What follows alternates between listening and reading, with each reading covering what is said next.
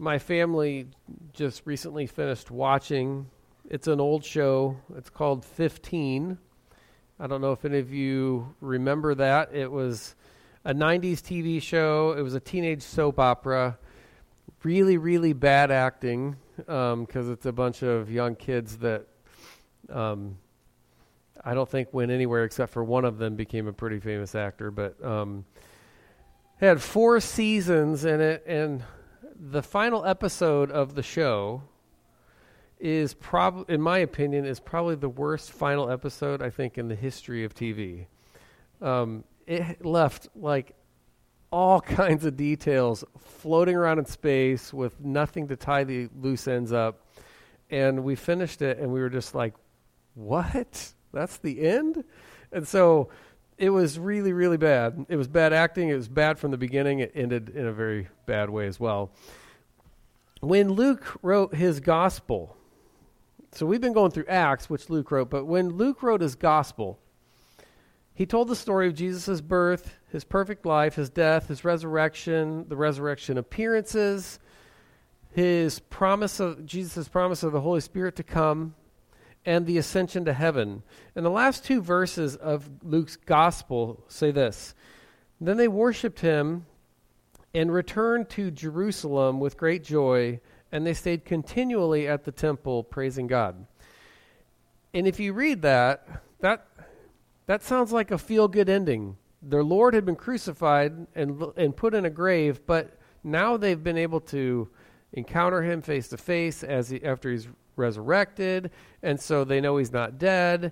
And so Luke has this ending to his gospel that I think could be a good conclusion, tying up loose ends, and he could have concluded that, and it would have been just like that, and it would have been a great story. It would have been a great historical account.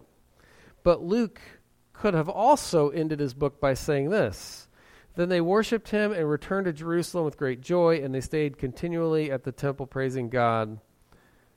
To be continued, ... Well, we know that he did continue that account because that's what we've been studying for the almost 2 years to today. And he wrote his letter, the second letter, the follow-up, the continuation to Theophilus, who received the first letter, which was his gospel. And now he's telling about the Acts of the Apostles and everything that's happened with the church. And so today we come to the conclusion of that account, the conclusion of our study. We've done 65 sermons in Acts. It's taken close to 2 years because we've taken breaks for Christmas and Easter, and we had a break at the beginning of the pandemic when we studied the Holy Spirit. But now we're here at the very end. Let's look at our text, Acts chapter 27, starting in 28, starting in 17. If you're able to stand, would you please stand, honor God, as we read his word. I'm going to sum up a little bit so it's not so long of a text to read.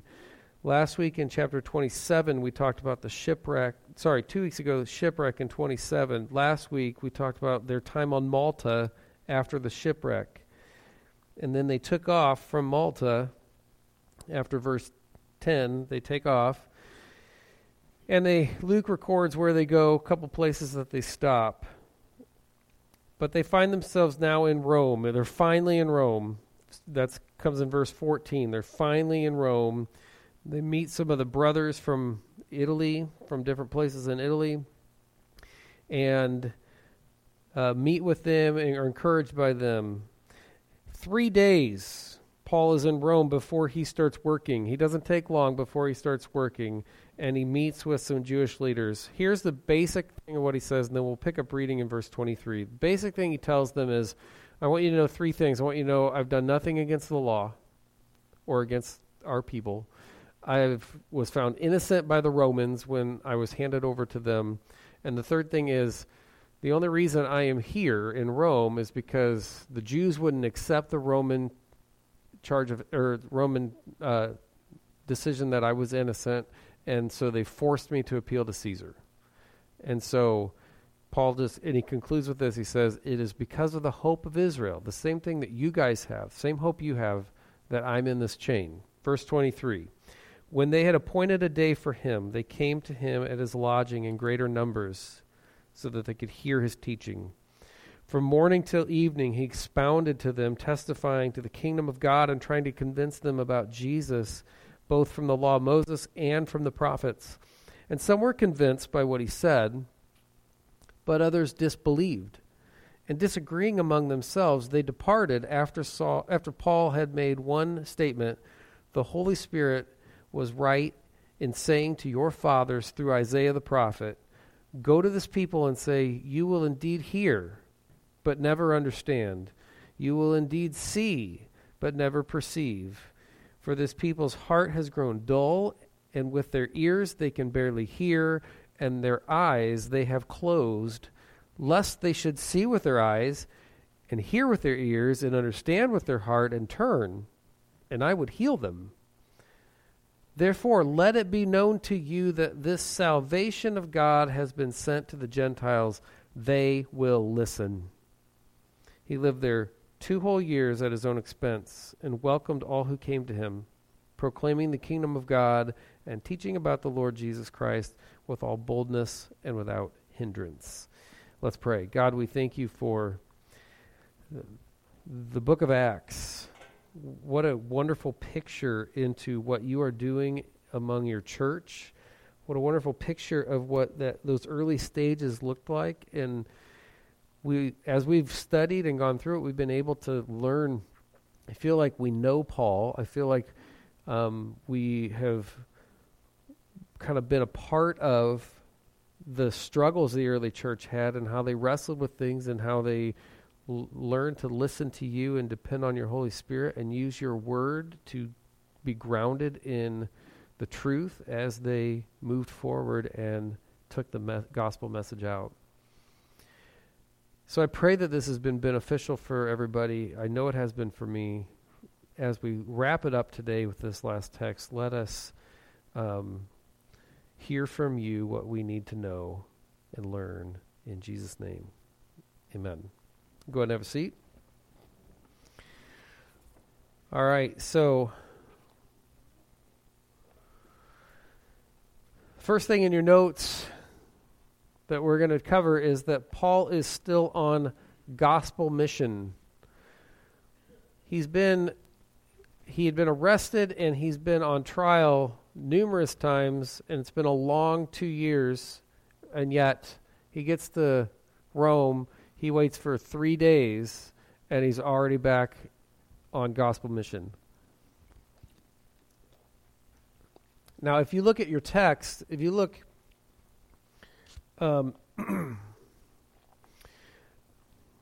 Luke says, when he's talking about Paul addressing the Jewish leaders, and he is teaching them about Jesus. He's trying to convince them from the law of Moses and from the prophets, and it says in verse 24, and some were convinced by what he said, and others disbelieved.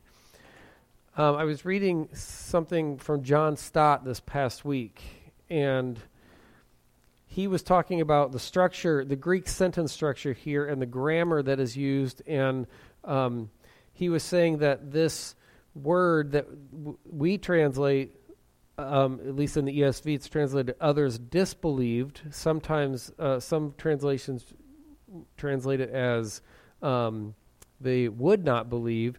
He was talking about those are two different things. They disbelieved or they would not believe. One's a willful thing. One is I am not convinced. And so John Stott was saying that the Greek sentence structure and the language there indicates it's a refusal to believe. And so I think, I know the NIV says would not believe. I didn't look into all of the different translations we use to see what speaks of what, but I think that's a better translation because of the way the Greek language is used here. If it's with a refusal to believe, a rejection of that, Paul does not then hold back, but rather he applies Isaiah's prophecy to these Jews who have hardened their hearts. A refusal to believe is a hardening of your heart toward God. And so he applies this prophecy as they have hardened their hearts to the gospel message. will you turn with me to Isaiah chapter 6? I want to read through the prophecy in Isaiah, talk a little bit about some of the main points that Isaiah is making here, and then we'll get back into why Paul applies this to these people. So if you are in Isaiah 6, the prophecy is the whole chapter of 6. The beginning of it describes, so we get the context, describes that Isaiah is able to see, God opens up heaven, and Isaiah is able to see God sitting on his throne. He tells us when this happens. Verse 1 says, in the year King Uzziah died. So he gives us a reference to the timing. God opens up heaven, allows Isaiah to see him on his throne and see what's going on around him, and there are seraphs that are flying around, and they're crying out, holy, holy, holy is the Lord of hosts. The whole earth is full of his glory. Their voices cause the foundations to shake. And Isaiah says this. Pick up with me in verse 5. Isaiah says this. He says, woe is me, for I am lost. I am a man of unclean lips, and I dwell in the midst of people of unclean lips, for my eyes have seen the King, the Lord of hosts. And so one of the seraphs comes, it flies over to him. He's used tongs to take a live coal out of the fire from the altar, and he touches Isaiah's lips, and he says, you have been clean. He says, behold, this has touched your lips, your guilt is taken away, your sin is atoned for. And then God calls out to find out who will go and be a messenger for him. And he says, I heard a voice from the voice of the Lord saying, whom shall I send, and who will go for us? Then I said, here I am, send me. And he said, go and say to this people, here's the prophecy. Keep on hearing, but do not understand. Keep on seeing, but do not perceive. Make the heart of this people dull, and their ears heavy, and blind their eyes, lest they see with their eyes, and hear with their ears, and understand with their hearts, and turn and be healed. And then Isaiah says, how long, O Lord? And God says, until cities lie waste without inhabitant, and houses without people, and the land is a desolate waste, and the Lord removes people far away, and the forsaken places are many in the midst of the land. All right, so let's look at the main pieces here of this prophecy, because this prophecy is actually really, really important. If you look at prophecies from the Old Testament that are then used in the New Testament, you might see a prophecy used once or twice. We may have a couple, 2 or 3 even, maybe in the Gospels where it's speaking of a specific prophecy that maybe Jesus used, but that's all in the same context. I'm talking it might be used once or twice in separate contexts, but the Gospels are all recording the life of Jesus, and so you might have 3 or maybe all 4 Gospels use a prophecy, but in different contexts, prophecies are not used that often. This one is used in 4 separate contexts. It's used, Isaiah speaks it here. We're going to talk in a minute about a place in John where Jesus uses this prophecy. Paul is using the prophecy in our text here. So this is a pretty important thing for us to just take a closer look at. So let's look at the main pieces here. Verse 1 says, it was in the year that King Uzziah died. That's 740 BC. 740 BC is when God called Isaiah to take this message. Verse 5, where we picked up reading, says, woe to me, or woe is me. And Isaiah says, I'm a man of unclean lips. I live among a people of unclean lips, and I've just seen God. And so Isaiah thinks he's going to die. The unclean lips thing, if you think about it, your lips are to proclaim, right? The words that you think are coming through your mouth. The things you believe that you want to state to people or proclaim to people are coming through your mouth. And Jesus tells us that the things that come out of our mouth, the things that we believe, the things that we think, those are things that all comes from the overflow of our heart. So if our heart is pure, then things that are pure will come out of our mouth. But if our heart is wicked, then things that are wicked will come out of our mouth. And so Isaiah is understanding that he's a sinner. He's among people who, by this time, he's among people who have rejected God. They've run after other idols. They've engaged in wicked practices that God has made very clear in his word and his law were unlawful for them to do. And so Isaiah recognizes, I've just seen God, and I am among a people of unclean lips whose overflow of their unclean and wicked heart is speaking unclean and wicked things. So they have, he identifies himself with that situation, people who have rejected God. The prophecy, verses 9 to 10, the prophecy, be ever hearing but never understanding, be ever seeing but never perceiving, make the heart of this people calloused, make their ears dull and close their eyes. Otherwise, they might see with their eyes, hear with their ears, understand with their hearts, and turn and be healed.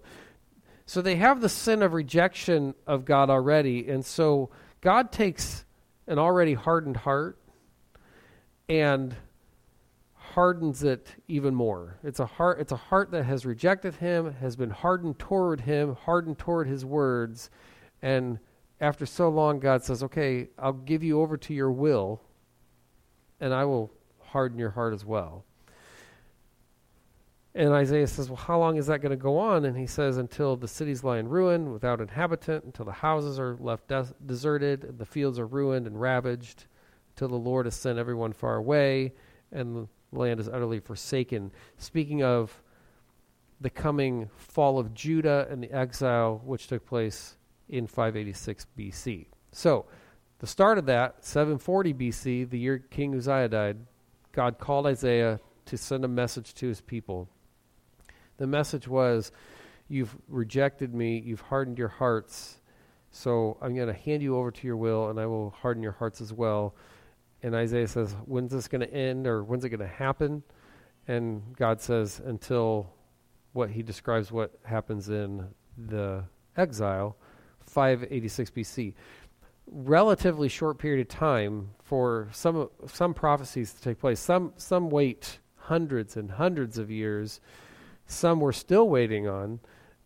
This is 154 years for what Isaiah proclaims to the people.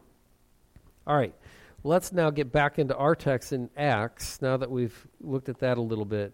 Because what we see among the Jews, and why Paul uses this prophecy against them, is that the Jews in Rome have chosen to willfully disbelieve in God. They've chosen to not listen to the Lord.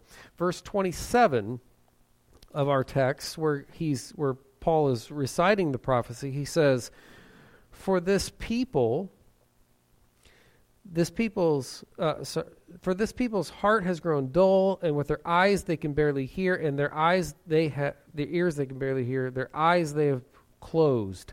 So it says in verse 27 that they can barely even hear with their ears, and they have chosen to close their eyes to God's message of the gospel.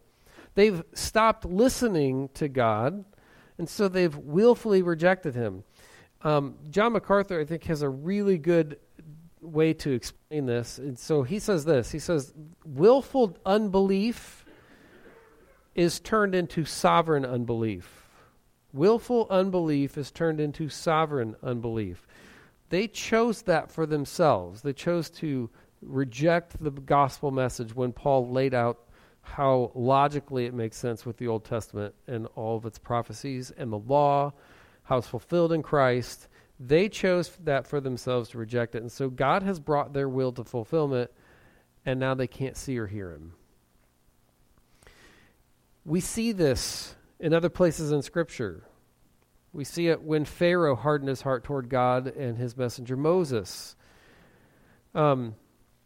Eventually, the Scripture tells us that God hardened Pharaoh's heart. But let me briefly walk you through how that all played out.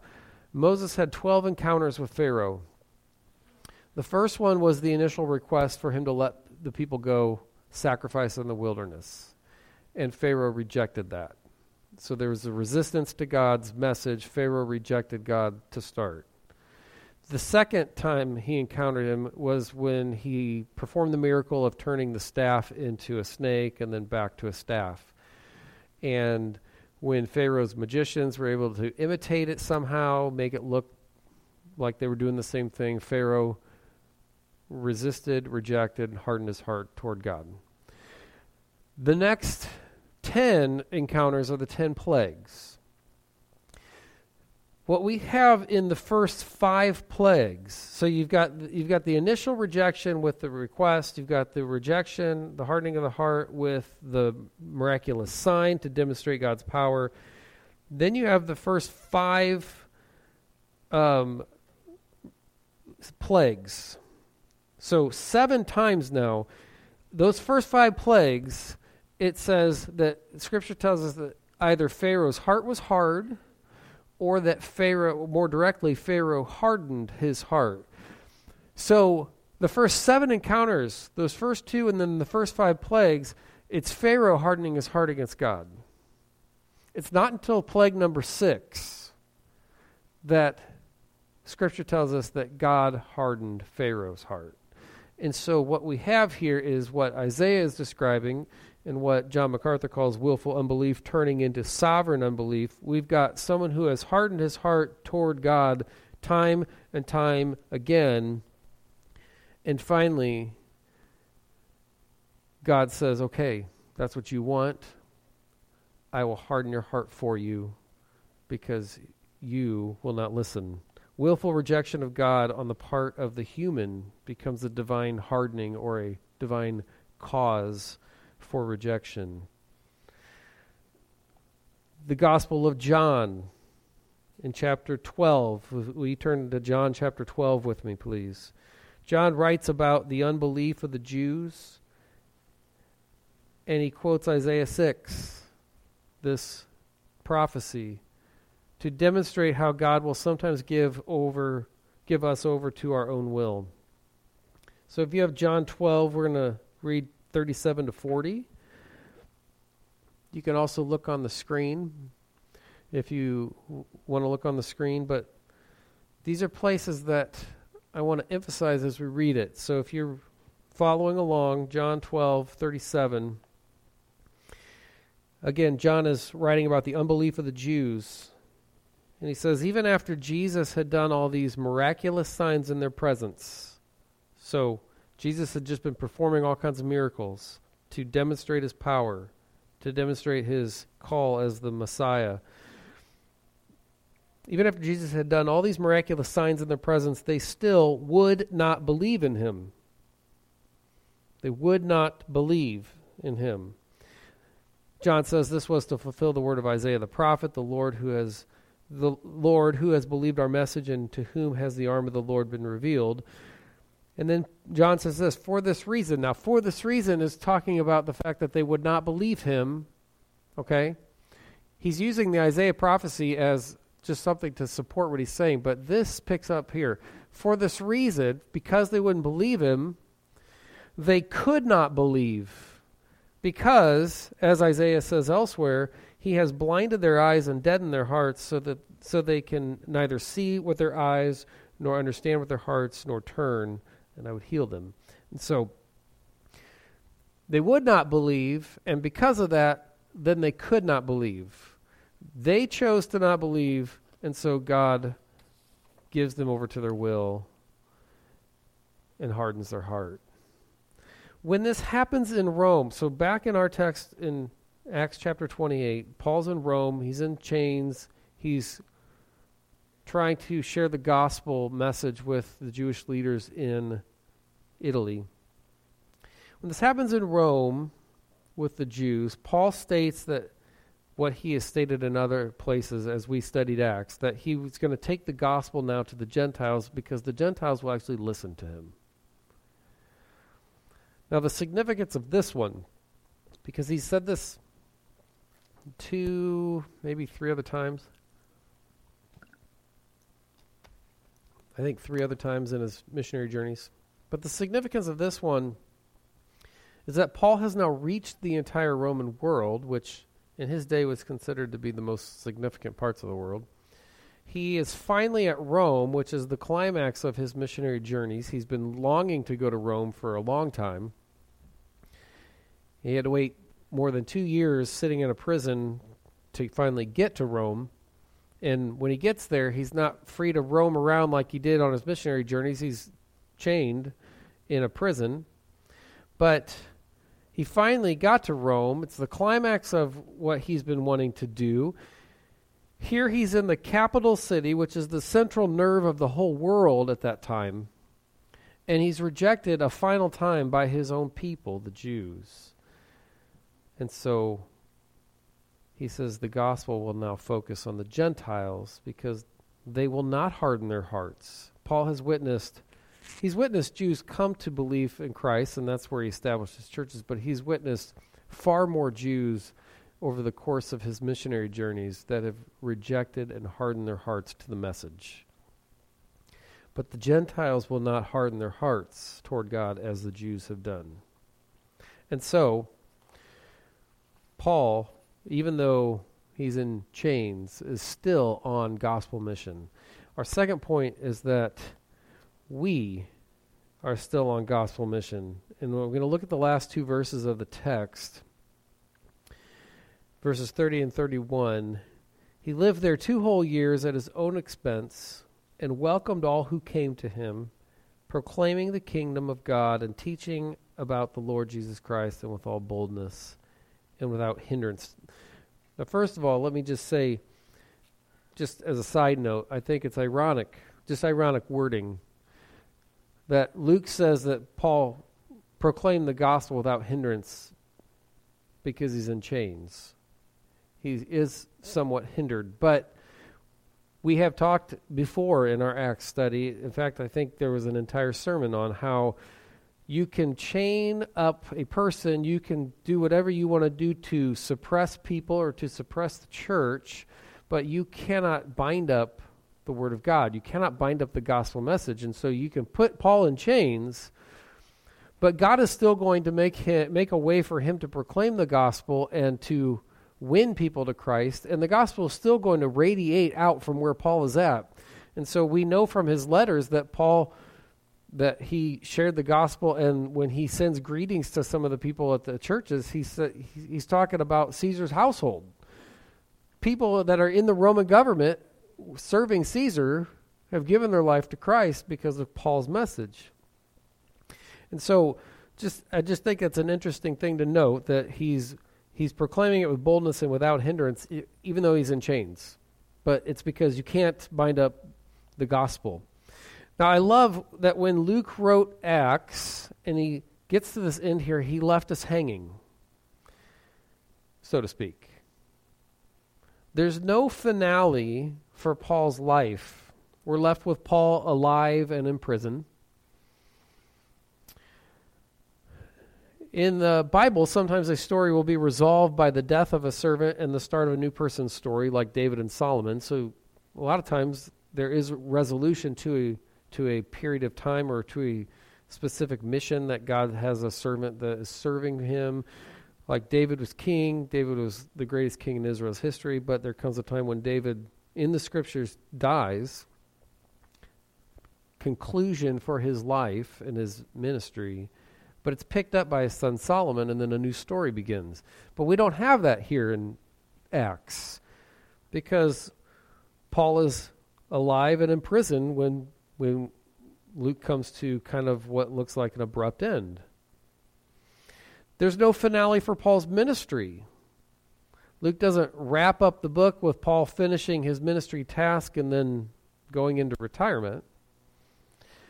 And there's no finale for Paul's imprisonment, where he's left there and we have no idea when he gets out. I mean, we have an idea from other sources, but not from Acts. So Luke basically leaves us hanging with Paul still alive, still in prison, and while in chains, still proclaiming the gospel. There's very much not a conclusion to the story. Now, there is speculation by scholars that Luke was preparing to write another account, that Luke was going to continue with a third volume, but that's just speculation. But the speculation is that he was going to then pick up where he left off and, give an account of more of what was going on in the church throughout the world.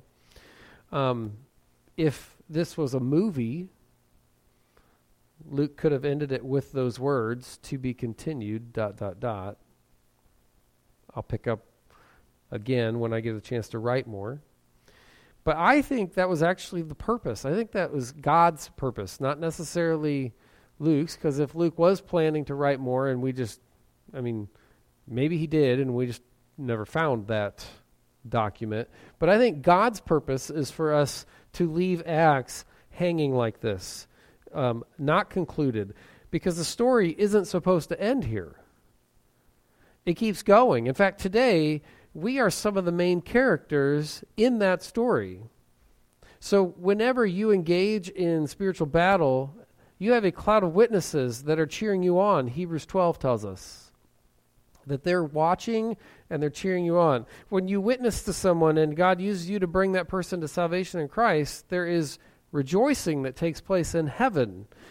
So all of heaven is watching the rest of the story play out as you and I strive to live a life of faithfulness, to be a faithful witness to what the Lord God did through Jesus and his death and resurrection and his return to glory.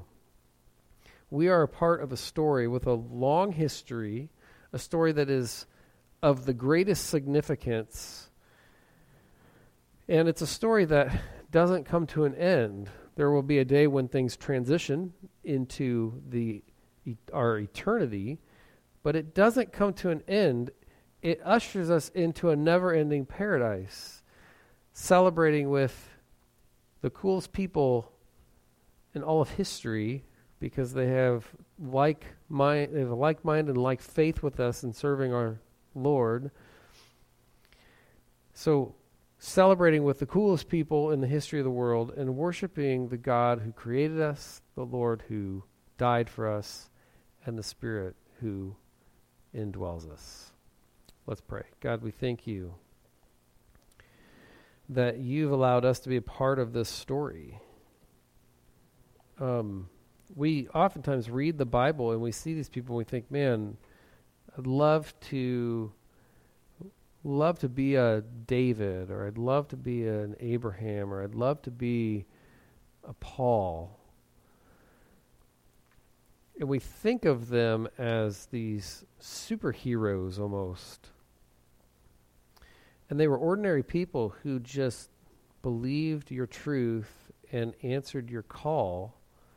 And so we actually are a part of that same story. And it's been handed down from generations. It's continued from generation to generation to generation, but now it's us. And we're a part of a story that is a global thing. There are characters on the main stage of this story all over the world, but we are taking part in that as well.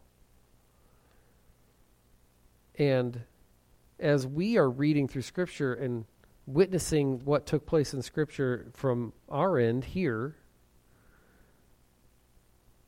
all of heaven is watching the story play out and rejoicing when the gospel is successful to change a heart and a life. And so, God, I pray that as Paul never tired, he got discouraged at times. He needed to be built up and encouraged in specific times in his life, but he never tired of taking the gospel to the ends of the earth where it needed to go because people needed to hear the message. Let us never tire as well. Let us be bold as he was and not be hindered, but be bold to share the gospel with our friends, with our family, with coworkers, with people at school, with people who need to know Christ, because he is the only hope in this life. Without him, Paul says, we would be most pitied if we only had hope in this life. So without him, we have no hope. But with him, he's made a way for us to be able to have an eternal reward, an eternal celebration in your presence forever, where nothing wicked or evil or harmful or bad can come and be a part of it.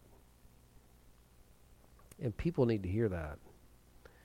So let us be bold as Paul was, never tire as Paul did never tire, and have a burden on our hearts for people to hear the gospel. In Jesus' name, amen.